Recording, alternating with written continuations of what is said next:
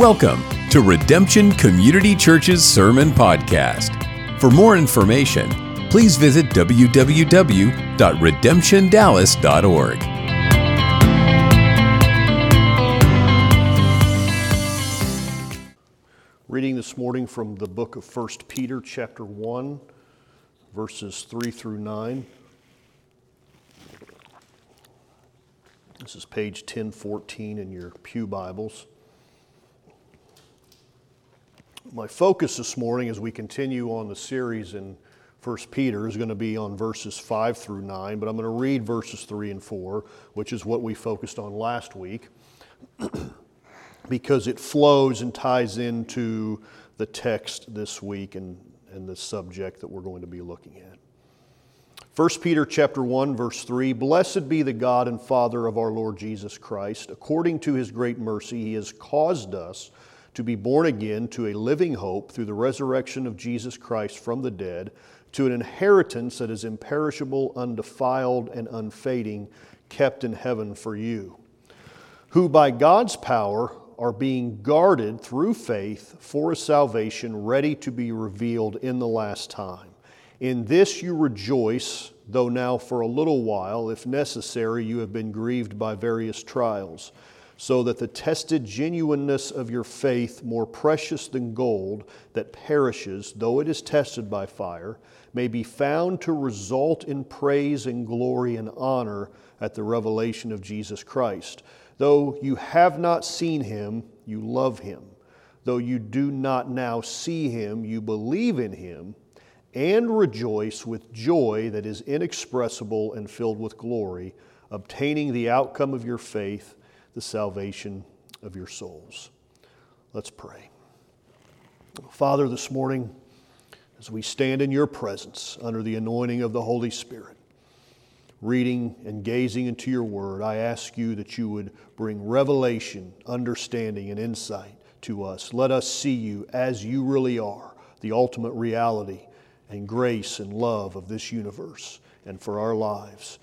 Lord, touch us to open the eyes of our understanding, that we would see the light of the glory of the gospel of Jesus Christ. And I pray this in Jesus' name. Amen. You may be seated.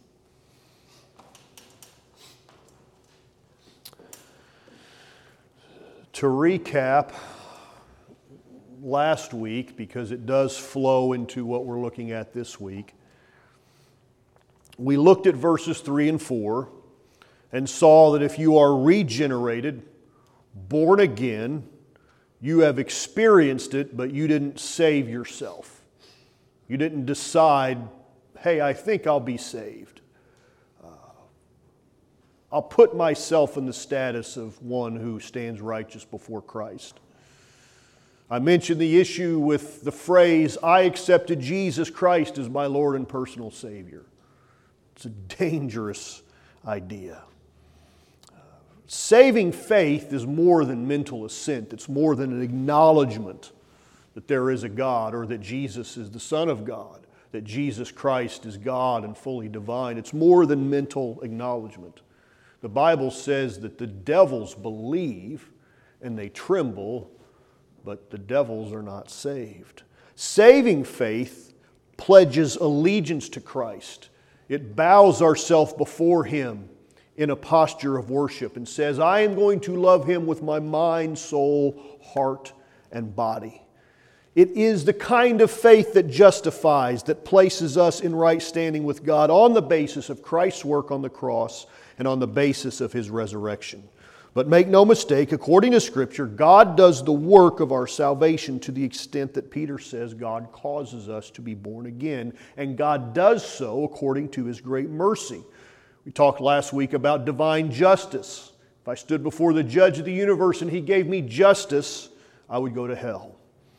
It's His great mercy that allows me to be born again. We don't take credit for our salvation. Romans 9, for He says to Moses, and Paul's quoting Moses, I will have mercy on whom I have mercy, and I will have compassion on whom I will have compassion. So then it depends not on human will or exertion, but on God who has mercy. For the Scripture says to Pharaoh, for this very purpose I have raised you up, that I might show you my power in you, and that my name might be proclaimed in all the earth. So then he has mercy on whomever he wills, and he hardens whomever he wills.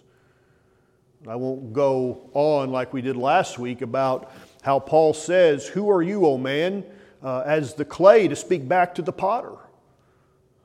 It speaks to the sovereignty and the providence of God. So we are a new creation in Christ, and the fact that we are a new creation calls for a creator. We were lost. He found us. We were blind. He granted us the gift of sight into His reality. We were in darkness, but He shined His light into our lives. 2 Timothy 2, it is God who grants repentance that leads to a knowledge of the truth. It's always God doing the work in Scripture. Ephesians 2:8, by grace you have been saved through faith, and this is not of your own doing, it is the gift of God. So we may say, yes, but I chose to believe. And we'd say, yes, you made a decision, but even your choice, the ability to move forward, was a gift of grace that God granted to you. So He caused us to be born again to a living hope through the resurrection of Jesus Christ from the dead. So justification, new birth, regeneration, they all happen at the beginning of our walk with God. We all start off somewhere. We were dead in trespasses and sin. We were all rank sinners without God, and God saves us. But that brings us to our text today. What about now? What about from the time that you're saved till the time at the end? What's going to keep you then? Since you came to faith, there have been failures. There have been temptations. There have been doubts. I've known people who I consider and still consider great people of the faith who have testified they have had seasons in their life where they questioned if God was even real. The people of God struggle in life. We battle flesh and powers of darkness and sometimes even each other. So what about the time between when you came to God and were baptized and everything felt wonderful and the time that you breathe your last breath or Christ returns for His church, which is right now? What about that in between? If we are all honest, most of us don't live life feeling very spiritual. We don't get up every day feeling like this spiritual powerhouse. We may understand our position in Christ, seated in heavenly places.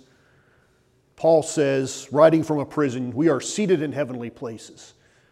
It doesn't always feel like that on a Thursday afternoon at 3 o'clock when the job is coming apart at the seams. You're like, wait a minute, I'm supposed to be sitting in heavenly places. I'm living the same miserable life right at this minute that my unbelieving coworker's living. What is this? Just, we live in real life. It doesn't always feel real spiritual, and that's exactly why we need verse 5. Who by God's power are being guarded through faith for a salvation ready to be revealed in the last time. The form of the phrase being guarded is a present phrasing. It means to continually being guarded. It is a constant. If we are being guarded, what is it that is guarding us in this text? It's God's power. So it's God's power that is guarding us. Despite all of our bad days, we are being guarded through faith for a salvation in the end. And we're being guarded by God's power. That's what gives us the security. There's nothing more powerful to guard than God's power. God is the cause of our salvation, and God is the cause of us keeping our salvation. So the next time, and it won't take very long, could be today, could be sometime this week, it won't take long. The next time you're feeling discouraged and feeling less than spiritual, go read this verse. 1 Peter 1:5. What is being revealed in the last time for us who are guarded by God's power? Salvation. Final salvation. The consummation of what God started in us at the beginning of our walk with Him. The consummation of when you were baptized and you came out of the water and you felt like 30 pounds lighter and life looks so good, and then all of a sudden you hit a wall and real life comes into effect. You get a vision that the Scripture gives that says there is coming something called final salvation, and it is held like a trust fund for every believer, and it's being guarded for you by God's power. It's waiting for us, a treasure stored up, waiting to be inherited by those who hear the Lord say, "Well done, thou good and faithful servant." They have a phrase, trust fund babies, wealthy children born into money. They're going to be wealthy when they turn a certain age. A lot of times it's 25, 30 years old. And at the stroke of midnight, they become instantly wealthy. And they know their entire life, I've got this trust fund that is stored up. Now, I don't know what that feeling's like. I'm going to guess none of us here know what that feeling's like to be a trust fund person. But just to know that, hey, I can struggle through these next 3 years because when I turn a certain age, I'm going to be really, really rich. Well, all of us sit in that position this morning, is that there is something stored up for us in a trust fund called final salvation that is waiting for us. It's being guarded by God's power. That ought to give us more encouragement and more joy than if we knew we had $100 million waiting for us at a certain age. For those whom He foreknew, He predestined to be conformed to the image of His Son, in order that He might be the firstborn among many brethren. And those who He predestined, He called. And those who He called, He also justified. And those whom He justified, He also glorified. So Peter writes, verse 6, "In this you rejoice, though now for a little while, if necessary, you have been grieved by various trials, so that the tested genuineness of your faith, more precious than gold that perishes though it is tested by fire, may be found to result in praise and glory and honor at the revelation of Jesus Christ."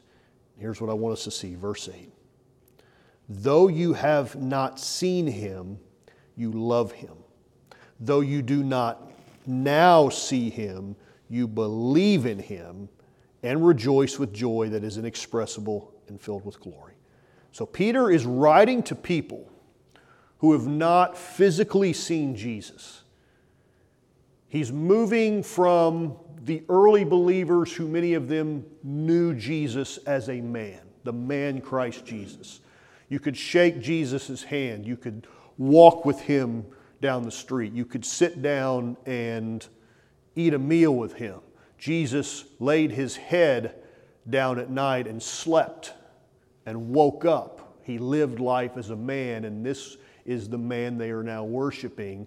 But now Christianity is spreading such that it's going into other parts of the world who don't know Jesus. Peter was an eyewitness of Jesus. He is now dealing with believers who, like us, have never seen this Lord. They've only heard of Him. We've heard of Christ. We have not seen the Son of God in His body. And this has been the case for almost every believer in history. There were a very limited number of eyewitnesses. I was thinking this morning, when the last of the eyewitnesses of Jesus would have died, and it would have had to have been early 2nd century. There could have been children alive who knew Jesus, who saw Jesus, but they would have been dead by the early 2nd century. And after that, everybody in Christianity have been like us. They've only heard of Him, but they've never seen Him. Or have they? Have we? But yet we believe in Him. We believe in someone who we have not physically seen. They say, seeing is believing. Say, well, in a sense, no, because we have not seen Him with our eyes, but yet we do see Him. And I want to show you how we see Him in a reality just as real as if we saw Him in the flesh. So verse 7, the tested genuineness of your faith does not require sight. Verse 8, we have not seen Him, and yet we love Him, and yet we believe in Him. The Christian faith is such a faith that it allows a person to believe and not see in the flesh. Why? Because God appears to us through His Word. That's how we see Him. I love 1 Samuel 3:21. And the Lord appeared again at Shiloh, for the Lord revealed Himself to Samuel at Shiloh by the word of the Lord. The writer equates Samuel seeing and the Lord appearing before Samuel, but it happens by the word of the Lord. So I want you to see this. I invite you to turn to Luke 16. I want to read several verses here. It's a story that Jesus tells. I'm not sure this is a parable. Jesus speaks in a lot of parables. This is so specific with names that I take this as a real story that Jesus is telling. It doesn't read like parables because there are some specific things here. So this has been equated in the past as a parable, but I'm reading it as a historic story about historic people who actually lived and something that actually happened. Luke 16, verse 19. There was a rich man who was clothed in purple and fine linen and who feasted sumptuously every day. And at his gate was laid a poor man named Lazarus, covered with sores, who desired to be fed with what fell from the rich man's table. Moreover, even the dogs came and licked his sores. The poor man died and was carried by the angels to Abraham's side. The rich man also died and was buried. And in Hades, being in torment, he lifted up his eyes and saw Abraham far off and Lazarus at his side. And he called out, Father Abraham, have mercy on me, and send Lazarus to dip the end of his finger in water and cool my tongue, for I am in anguish in this flame. But Abraham said, Child, remember that you in your lifetime received your good things, and Lazarus in like manner bad things. But now he is comforted here, and you are in anguish. And beside all this, between us and you, a great chasm has been fixed, in order that those who would pass from here to you may not be able, and none may cross from there to us. And he said, Then I beg you, Father, to send him to my father's house. Send him back into the land of the living. Abraham said, He can't come to where you are in the grave. And so Lazarus says, or the rich man says, Okay, send him back to the living, because verse 28, I have 5 brothers, so that he may warn them, lest they also come into this place of torment. But Abraham said, They have Moses and the prophets. He's speaking of the Scriptures. Let them hear them. And he said, No, Father Abraham, but if someone goes to them from the dead, they will repent. And Abraham said to him, If they do not hear Moses and the prophets, neither will they be convinced if someone should rise from the dead. They have Scripture. And Abraham said, if Scripture doesn't convince them, somebody getting up from the dead won't convince them. That's how we see. The Scriptures are sufficient. The Holy Spirit is present among us. It proceeds from Christ to mediate the reality of the Scriptures. So you don't need Jesus in the flesh to know He's real or to experience Him in His fullness. You don't need a sign or a wonder or a miracle or a dream to confirm something. You have the Word of God, and it is sufficient. John 20, Jesus said to him, Have you believed because you have seen me? Blessed are those who have not seen and yet believed. You are in Christ and filled with His Spirit, and God has given you the ability to read His Word and believe it by faith, and the Word is enough. And that belief, I said all that to lead us to this part. That belief leads to inexpressible joy. Inexpressible joy. A songwriter named Barney Elliott Warren wrote a song in the early 1900s that I heard my entire life growing up in church. Joy Unspeakable was the song. I have found His grace is all complete. He supplieth every need. While I sit and learn at Jesus' feet, I am free, yes, free indeed. For it is joy unspeakable and full of glory, full of glory, full of glory. It is joy unspeakable and full of glory, and the half has never yet been told. I have found the pleasure I once craved. It is joy and peace within. What a wondrous blessing. I am saved from the awful gulf of sin. Verse 3, I have found that hope so bright and clear, living in the realm of grace. Oh, the Savior's presence is so near, I can see His smiling face. I have found the joy that no tongue can tell, how its waves of glory roll. It is a great overflowing well springing up within my soul. It is joy unspeakable and full of glory. And I didn't know for years until I read this phrase in 1 Peter that the songwriter pulled that wonderful song from this text. Now, the ESV, rather than use unspeakable, says inexpressible. It's the same meaning. It is inexpressible joy because we have believed in Him. And that joy, what is filled with glory, the joy that you have that is inexpressible is filled with glory.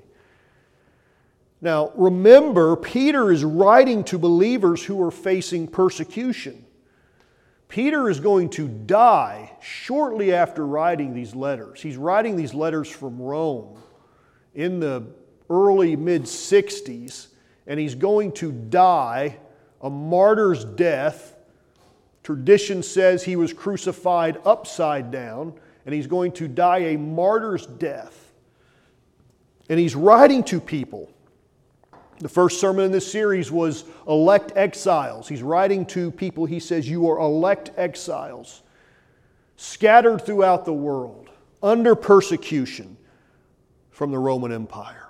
And yet he says, as someone who is being persecuted, to people who are being persecuted, you can have joy that is inexpressible in the midst of all of this suffering.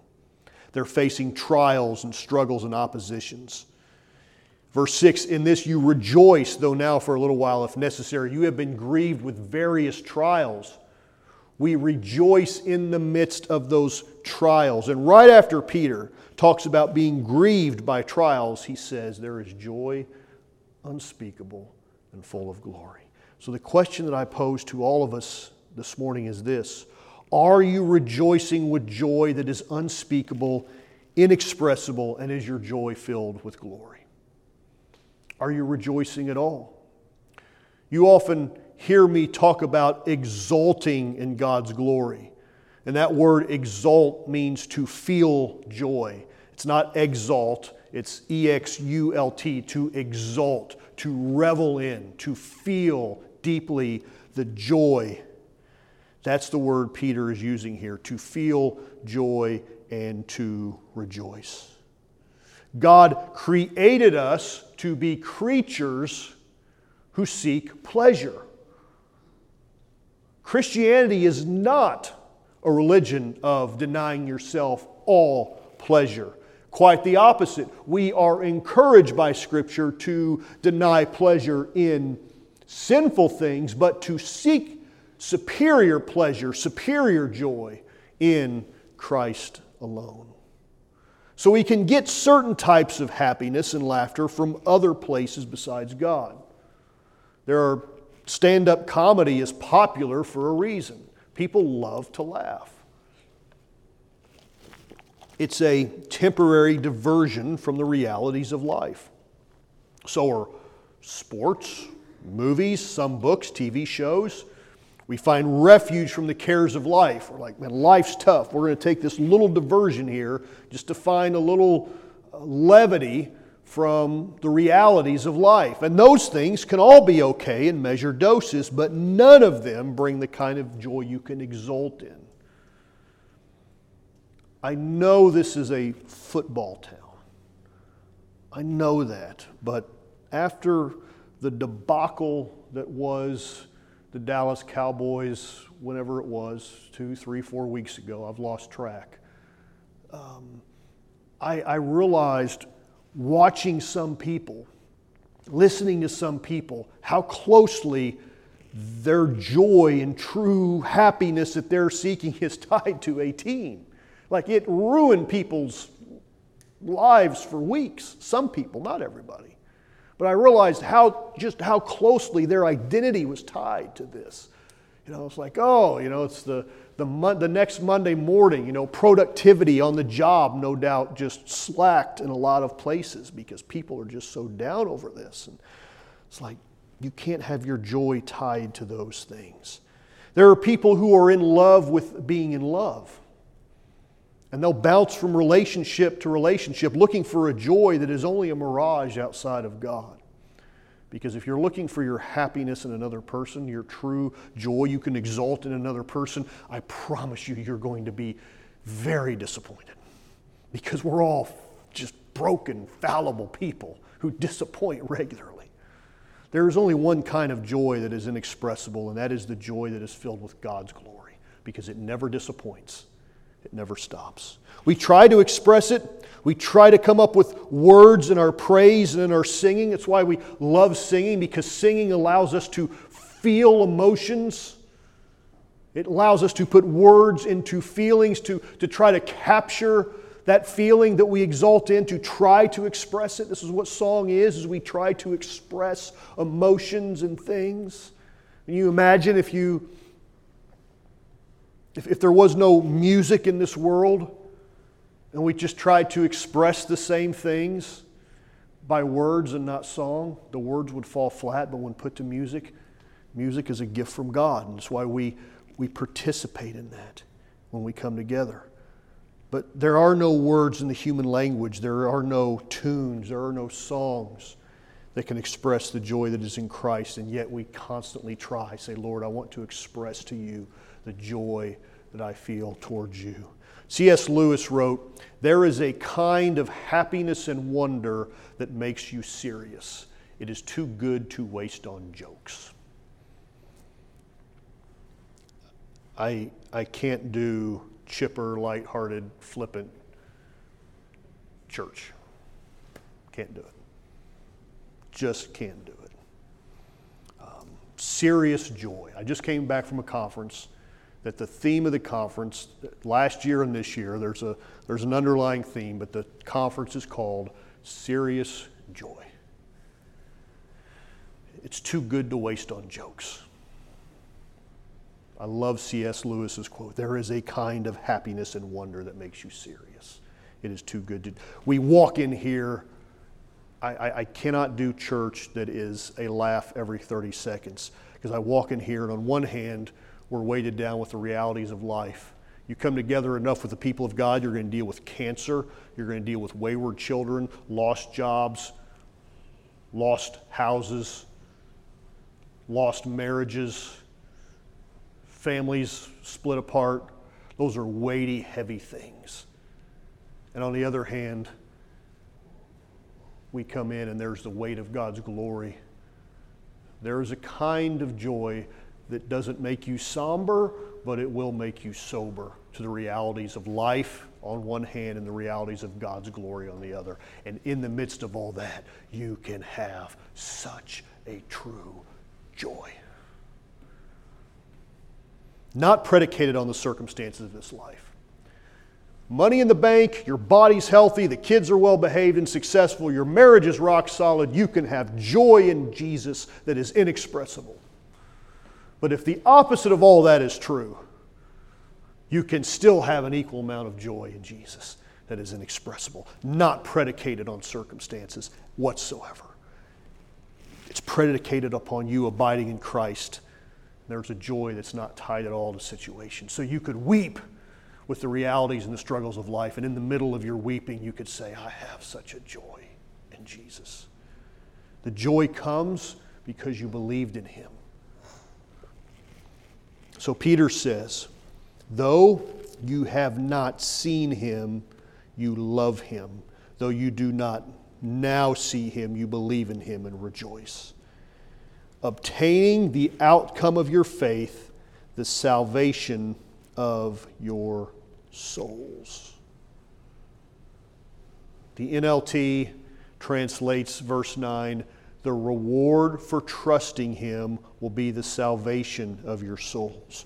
We can have joy in Him because He delights in us. He delights in us. We delight in Him. He delights in His bride, the bride of Christ. We are sons of God. That is not a gender-neutral phrasing that Paul uses. There are times when you can take that kind of language in Scripture and make it gender-neutral. It actually refers to mankind, meaning men and women. But in this case, we are the sons of God. It is intentionally sons. Because Paul will also use the language, you are heirs of God and joint heirs of Jesus. He's putting us as joint heirs, His Son, us lining up as the kingdom people with His Son. Now for the ladies who feel left out in that, remember the church is the bride of Christ, and we as men have to live with that as well. So it goes both ways. I've thought that for years. I'm the bride. If you were the bride collectively together, the church is represented as the bride, and He takes pleasure in His bride. Isaiah 62, for Zion's sake I will not keep silent, and for Jerusalem's sake I will not be quiet, until her righteousness goes forth as brightness and her salvation as a burning torch. Look at verse 3, Isaiah 62. You shall be a crown of beauty in the hand of the Lord, and a royal diadem in the hand of your God. You shall no more be termed forsaken, and your land shall be no more termed desolate. But you shall be called, my delight is in her. ESV puts that whole phrase in capital letters, like it's a title. My delight is in her. You shall be called this phrase. God's delight is in His bride. And your land married, for the Lord delights in you, and your land shall be married. For as a young man marries a young woman, so shall your sons marry you. And as the bridegroom rejoices over the bride, so shall your God rejoice over you. So we see the language of the church as the bride of Christ in the New Testament and Revelation, but we also see this foreshadowing all the way back in Isaiah, which if you study your Old Testament, or if you study your New Testament, you're going to see Isaiah informing language all the time in the New Testament. And this is what's happening here. The bride is foreshadowed in Isaiah, and God says, I take delight in my bride. John 17. This is the high priestly prayer. The whole chapter is a prayer of Jesus. And He says, verse 24, Father, I desire that they also, whom you have given me, may be with me where I am, to see my glory that you have given me, because you loved me before the foundation of the world. Michael Reeves, who I heard this week, he's a minister from the UK, heard him speak this week. I don't think he talked about it in the session that he did, but I've heard him elsewhere say this, that the best way that we can think of God and know God is as Father. Reeves said, and I never thought about this, and I heard Reeves say this. I said, yes, this is true, because if we say that we know God as Creator, God has not always been Creator. If we believe there was a time when there was nothing but God, which nothing is eternal but God. So there was a time before the foundation of the world, before the earth and the world was framed by the Word of God, there was a time when there was only God. So He was not a creator then, yet He's going to be a creator. I know we're wrapping our head around some big things, but say if I know God is fundamentally the ultimate reality of God as Creator, well, there was a time before there was a creation. But if I know Him as Father, He has always had that heart of a father. Jesus said, "You loved me before the foundation of the world." We as the people of God are heirs of God, joint heirs with Christ, partakers of that love that He has for us as a father. And that idea of father doesn't always conjure up great feelings, because there's people in this world who have had horrible fathers. You say, well, yes, they failed, but they were not the original father. The original father for whom all other fathers should build their fatherhood after. The template, the original Father is God. That's how we know Him, because when we know Him as Father, now it's relational. He loves us. He's not just Creator. He's not just someone who grants us salvation. He is our Heavenly Father. Jesus said, when you pray, you should pray, "Our Father, who is in heaven, hallowed be your name." It's relational. So we look into the glory of the Father and we exult in it.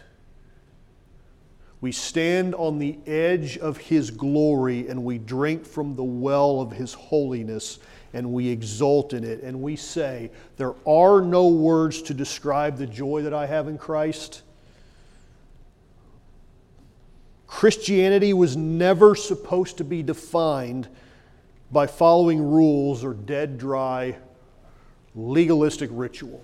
That's never what Christianity was supposed to be. Everything we do in the ways that we worship, in the ordinary means of grace in our gathering. The church calls this the ordinary means of grace, the coming together of the people of God week after week to sing, to fellowship, to read Scripture, to worship together, to pray, to preach the Word, to partake of the ordinances of the Lord's Supper, the ordinary means of grace. That's how we worship.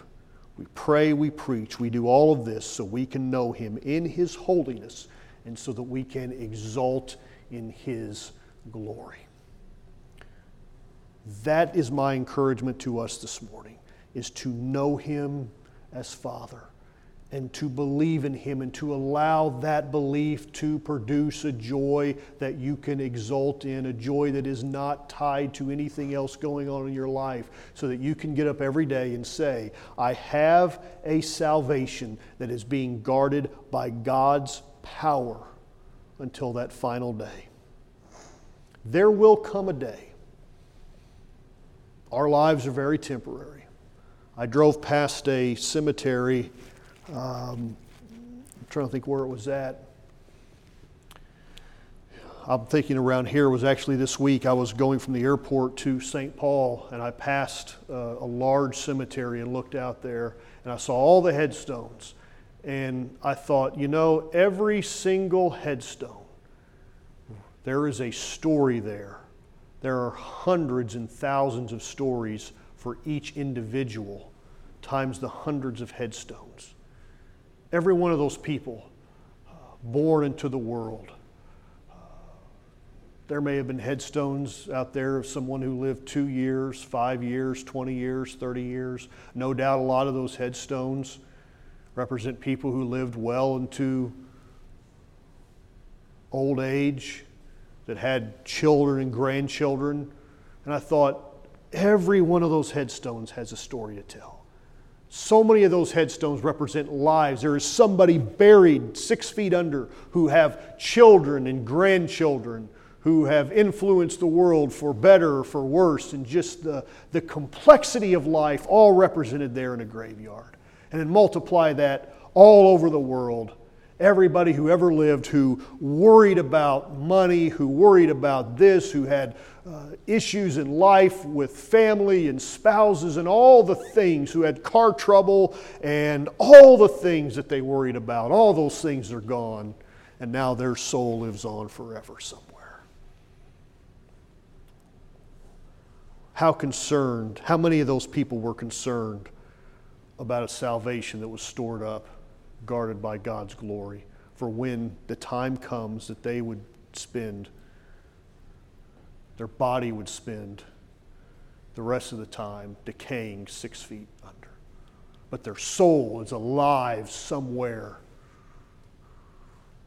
and alive forevermore. That is all of us. All of this is temporary. I saw a sermon years ago where the preacher had pictures on poster boards all around him on the platform. And it was pictures of cars and houses and just hobbies, different things. And he had these stickers, and it said temporary. And he just walked around, and he said, and he'd slap that sticker on that car, and that's temporary. That's temporary. That's temporary. But your soul is eternal. That's what matters. Where we will spend eternity. And for those that are in Christ, we have such a promise, such an assurance, such that it can fill us with inexpressible joy that we exult in, that we feel, that we know. Let's pray.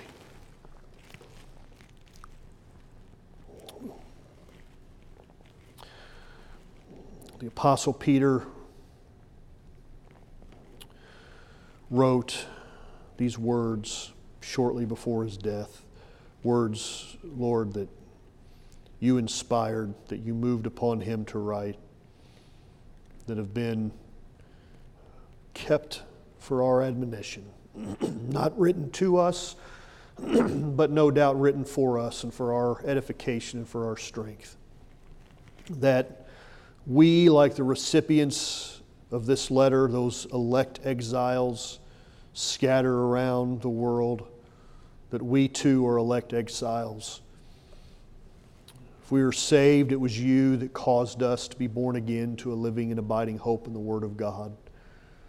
And then the promise that you have kept for us, a final salvation for those that are in Christ. So Lord, I pray this morning that in the interim, in the in-between, between now and the time of your return or the time of our departure from this life, that you would not allow us, through your grace, to become deceived by the cares of this life or the cares of riches, that your grace would guard us in this life from deceit and from deception, from the drunkenness of pleasure, Lord, and that every day that we would exult in a greater reality that is to come, kept for us, stored up, guarded by your power. So I pray even this week, Lord, as we go about our lives, that we would do so as kingdom people. Lord, that your hand of protection would rest upon us, and that you would bless us and touch us, keep us. We ask this all in Jesus' name. Amen.